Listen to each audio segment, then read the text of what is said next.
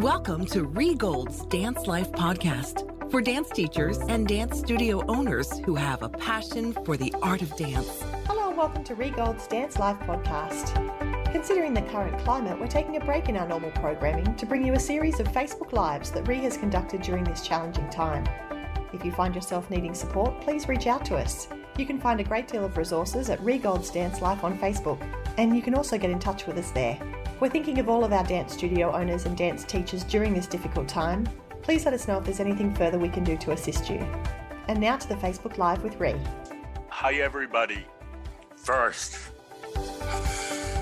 you have to pat yourself on the back.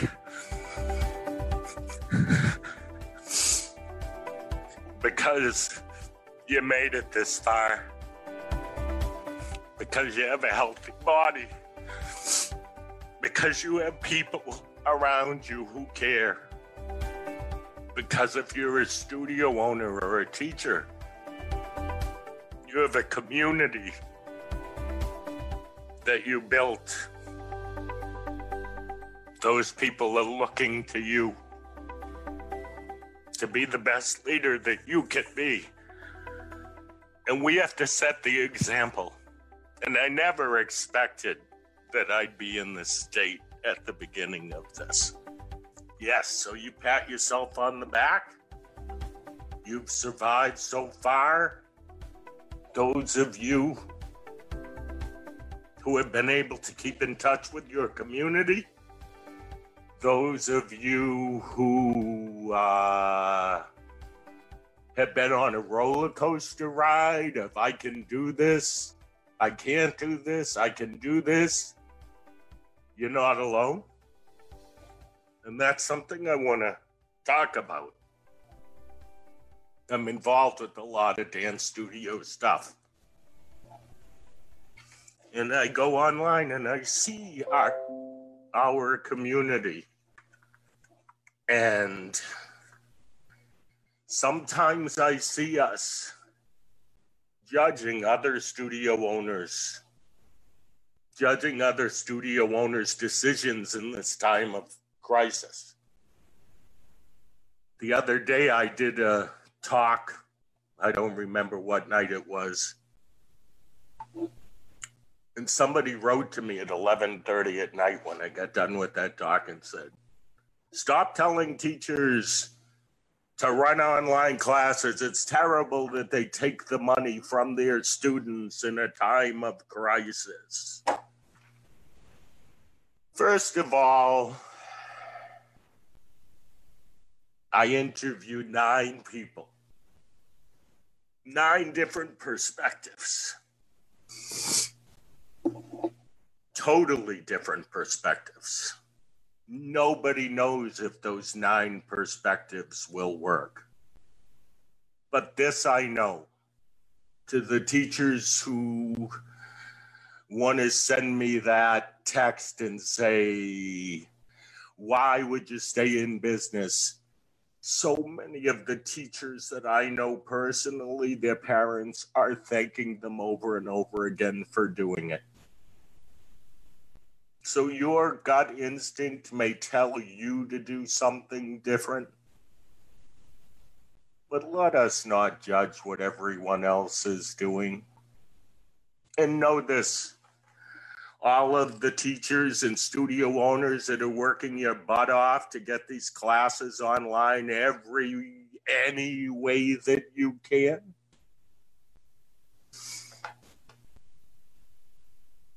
By keeping your community together, you may, in the end up with 20, 30, 40, 50, whatever it is, percent of the families that could stick with you. Think about it. Stick with them at this time in any way that you can. And when you come out of this, my guess is that they'll stick with you.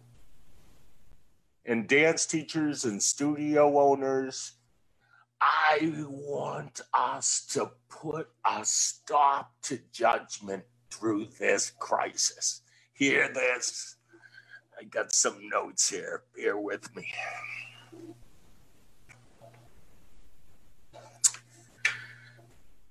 Every dancer, every studio owner, every lover of dance, Broadway dancer, choreographer, people who book dancers, everything dance is stopped.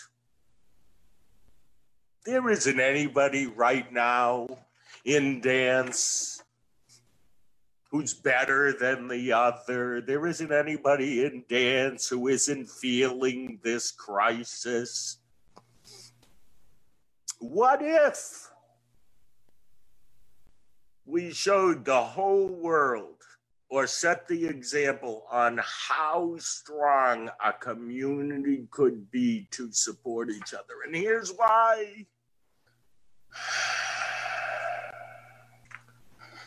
It doesn't matter if you're a New York City ballet dancer. It doesn't matter if you're a 15-year-old in a hip-hop class and your dream is to become a professional hip-hop dancer. It doesn't matter if you're a 65-year-old woman taking a tap class. We all feel exactly the same passion in our soul. And that is a gift. So if you're a strict ballet dancer, a modern dancer, a contemporary dancer, a competition dancer, a professional dancer, a master teacher, we're all in the same boat. Nobody's better than anyone else, and we're all going to need each other's help on the way up. And we will go up. And we will be better because of this. You know that many of us for the last 20 or 30 years, maybe less. Hang on. And no, I'm not sick. Many of us in the last 20 or 30 years have really strived to be, let's call it, on top. And maybe our perception of being on top was the most awards, or the dancers who moved on to professional careers, or we're a serious ballet school.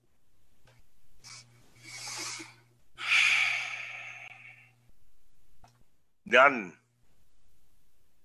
of it matters.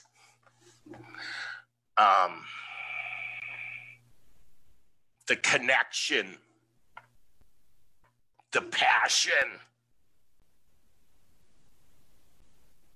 the feeling, all the same.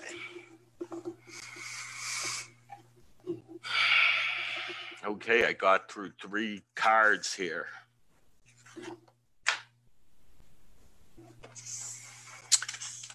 It's a little comment I want to make. I get emails and messages, and people are writing me, and they're going, "Ree, I'm really nervous." And you know what? I'm going to be specific. CLI Studios offering classes. Will our kids want to come back to our schools if they're offering classes? I even had somebody, I put on a class, a Geo hip-hop class, and somebody goes, "I feel uncomfortable with this." I'd like us to categorize dance this way. Before the blank hit the fan, and after the blank hit the fan. And for me, the after the blank hit the fan would be, I'm going to put a little more trust out there. I'm going to think to myself, wow, if my studio's closed for 3 months, won't I be thanking these people at that point? Let us not be suspicious of each other. Let us grab every resource. Let us learn as much as we can. I'm going off topic, but those of you that know me know this, that's what I do. Do you know how much smarter we are going to be when we come out of this? We may all be broke, but we're going to be smart. We're going to know how to act quickly. We're going to know how to communicate better. We're going to appreciate our students and the families and the community and everything that we've created so much more. We will come out of it better people. It's hard right now. And listen, for those of you that are struggling really right at this point, I say this to you. Take a deep breath. Know that I believe, and I don't mean this to scare anybody, the next few days are going to be hard. Hard for everybody in this country because I believe there's going to be more testing and it's going to scare people. The best thing we can do is make sure we are responsible citizens and we do what's right for the kids we teach, the communities we live in. Okay. The last couple of years, I had to break out of my boundaries and start doing motivational talks with parents. And I have to say this. I first started, I was kind of nervous.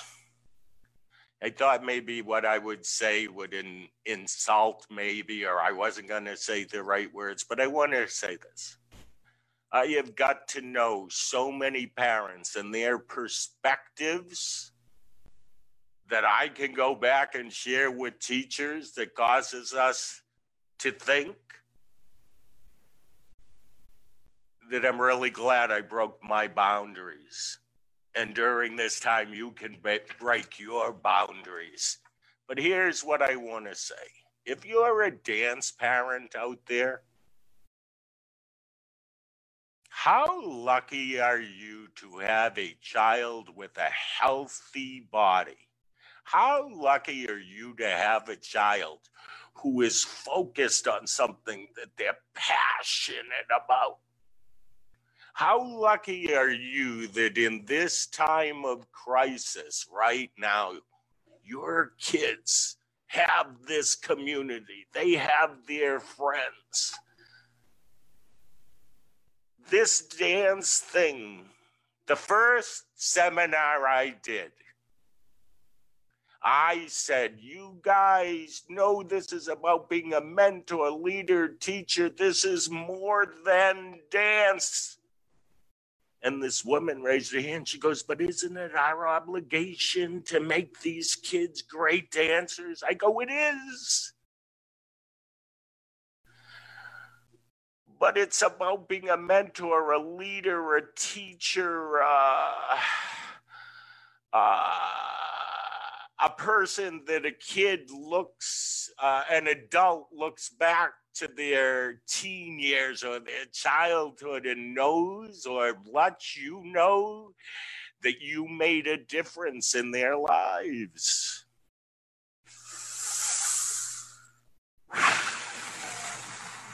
That's what it's all about right now.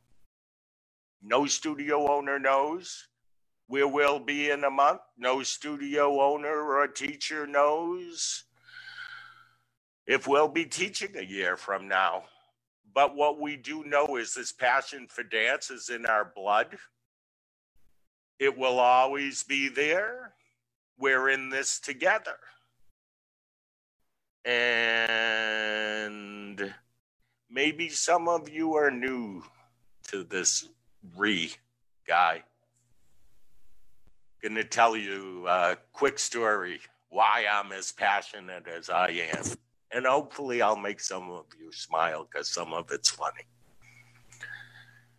I grew up in dance. My mother had a studio in the basement. I was 3, and if I think about it, I actually think I had to be younger than 3 when my mother opened the studio. I have a twin brother. His name is Rennie. And the two of us danced from the time we were 3 years old on. In the basement studio in Randolph, Massachusetts, Martindale Road. And this is what an impact that had on me. This is the funny part. Until I was about 10 years old, I thought everybody had a dance studio in their basement. I used to go to my friends' houses and look for their studio because to me it was so natural. I remember hearing the music in the basement Saturday mornings, little preschool songs, kids singing at the top of their lungs while my brother and I were watching cartoons and eating Captain Crunch. People coming in our front door all the time. That was the norm.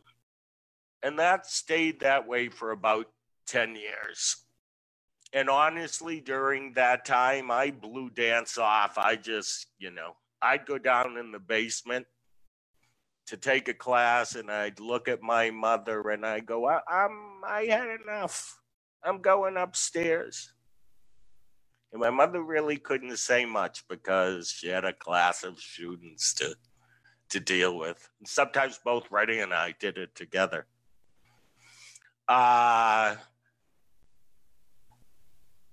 Then at age 10, for all my Dance Masters of America friends, I love telling this story. At age 10, Rennie and I were in this dance competition. We were dancing to a song called Amos Moses, choreographed by Helen Chaporian. It was a duo. Rennie and I started our dance. We went to a dance competition, DMA, started our routine on the wrong side of the stage. So we were dancing to the back curtain for the first minute. I don't know, whatever it was. And we turned around, we told the audience that there was something wrong with the stage. And everybody laughed and they thought we were cute. And the judges had to have a meeting to decide if we could go again. And they let us go again. And I remember the applause. I remember the experience. And the next day, I knew what my mother meant, who was my teacher, when she said dance full out. Before that, I didn't know. And from that point forward, I knew it was the light switch. And honestly, growing up, I guess my dream was that I'd be some kind of professional dancer with my own variety show. And I performed professionally a lot. I don't want to go into all of that, but one night maybe we'll talk about it. But at age 15, I started teaching at this complex for subsidized housing, living. And I worked with kids who didn't have a lot of money. I remember tuition was $12 a month. I remember that we had no mirrors, and we liked the winter because there were these glass sliding doors on the wall, and if it got dark early enough, the kids could see themselves, so they liked making believe that they had mirrors. I was 15. I really didn't know what I was doing. But we had this first recital. And that first recital, they had costumes. They weren't the greatest dancers, but they worked really hard. There were probably about 25 kids, and we went into this like Knights of Columbus hall, and everybody brought food. All the parents brought food, and we did it like cabaret style. I brought in dancers from my mother's school. I danced. And then we had about 8 numbers. And I can remember this went through my head, and then I thought it every year, and now I think it every recital. I said, look at this. I have never met that kid's father. I have never seen that husband and wife together. Oh, those are the grandparents that pay for the lessons. I realized that dance thing was bringing, that was hard to say, was bringing these families together. It didn't matter how strong their kids were. They didn't know what strong dance was all about. That's our gift of dance. So then time goes on. I start to run dance competitions, and I know it started in 1979, but I didn't run them myself. It was our dance company that ran them. And we ran them to raise money for costumes because we were going to dance in Las Vegas. And one thing led to another, and that turned into the American Dance Awards, which was and is one of the largest dance competitions and one of the longest running. And during that process, I saw so many teachers come to the music table who were burned out. They were working really hard, keeping up with their school, keeping up with this traveling on weekends. And I felt like we weren't appreciating our gift, or we didn't recognize it, or we couldn't see it in the fog of responsibility. And there came a point where parents would call me on the phone and tell me that they thought I was mean because I would give a kid a high silver medal or a gold medal. And when I started, I used to be able to give an honorable mention and people would scream and be thrilled just because I said their name on a microphone. And there came a point in this competition scene where I knew I had to get off. I knew I had to, I called it a speeding train. I had to get off because I had to go do what I'm doing now, what I'm doing tonight. I had to go out there and help studio owners and teachers and our dance community in general to get back to appreciating the gift. Because this is the gift. Here we go. The gift is this. The best dance I have ever seen in my life, and this is not an insult to those beautiful technicians in this world, people who just make your heart melt.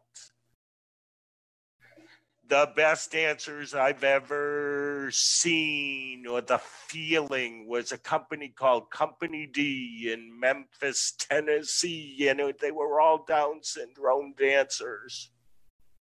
But I sat in the audience and I just couldn't stop crying, and I was embarrassed and then I started looking around, realized everybody was crying.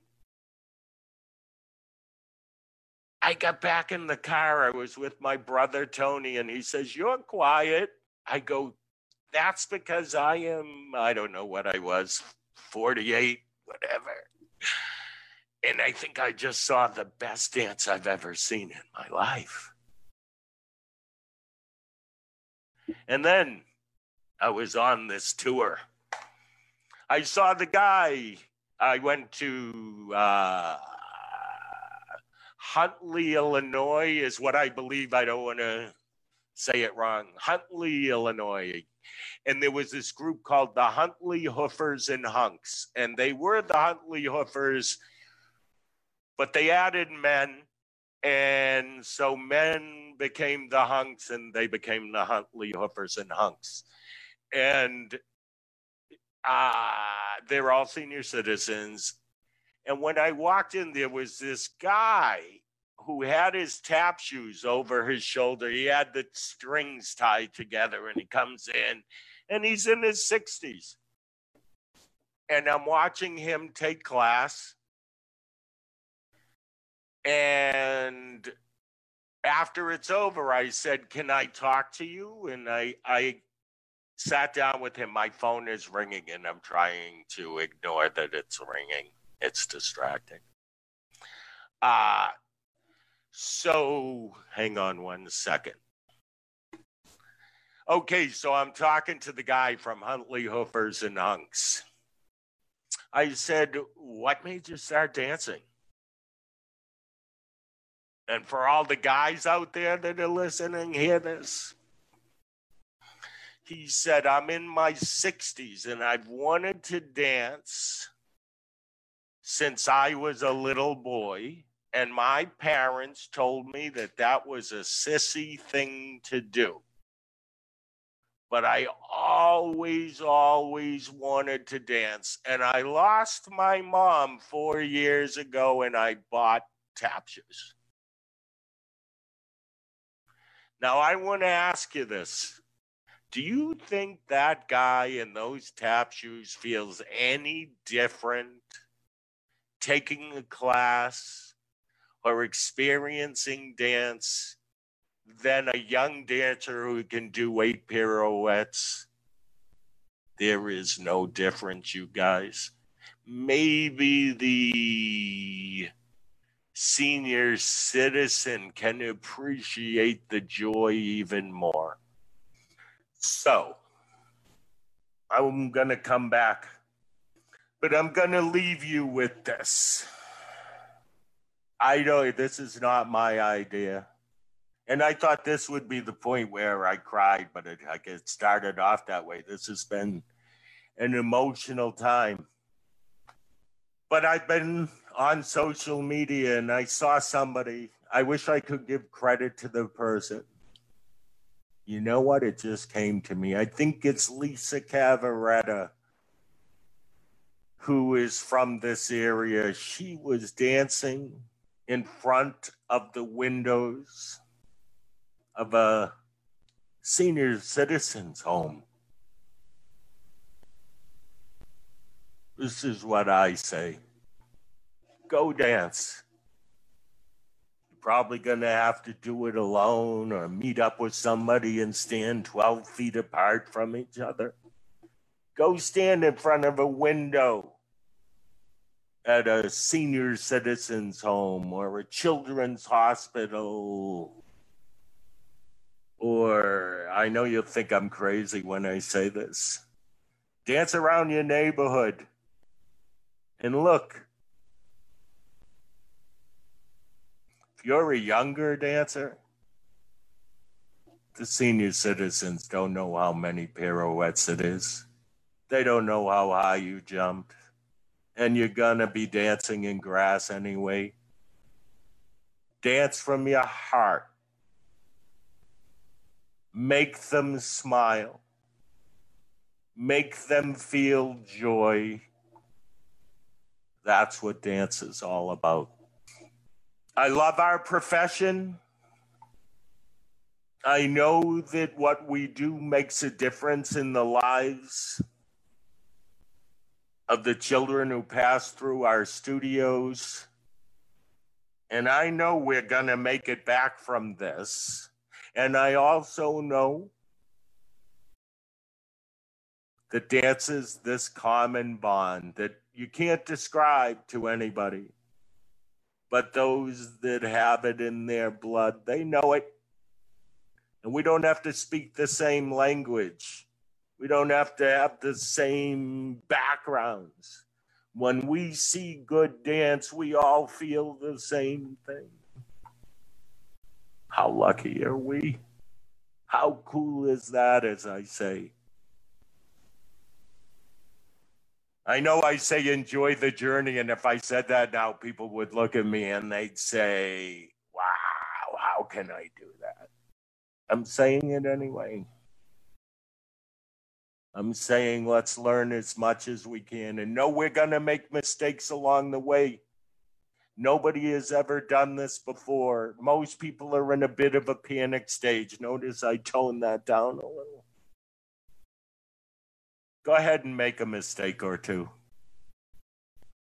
Go ahead and be radical and change things that you've always wanted to change. And here's how I'll end this. Because I'm this person. Boy, I wish I had time for that. You do. You do. Have a good night, everybody. I love our dance community and all of you. Thank you for joining us for Regold's Dance Life podcast.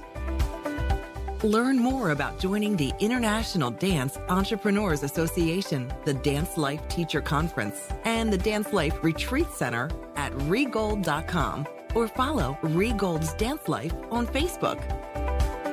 Enjoy the journey. You've been listening to another Morgan Media production.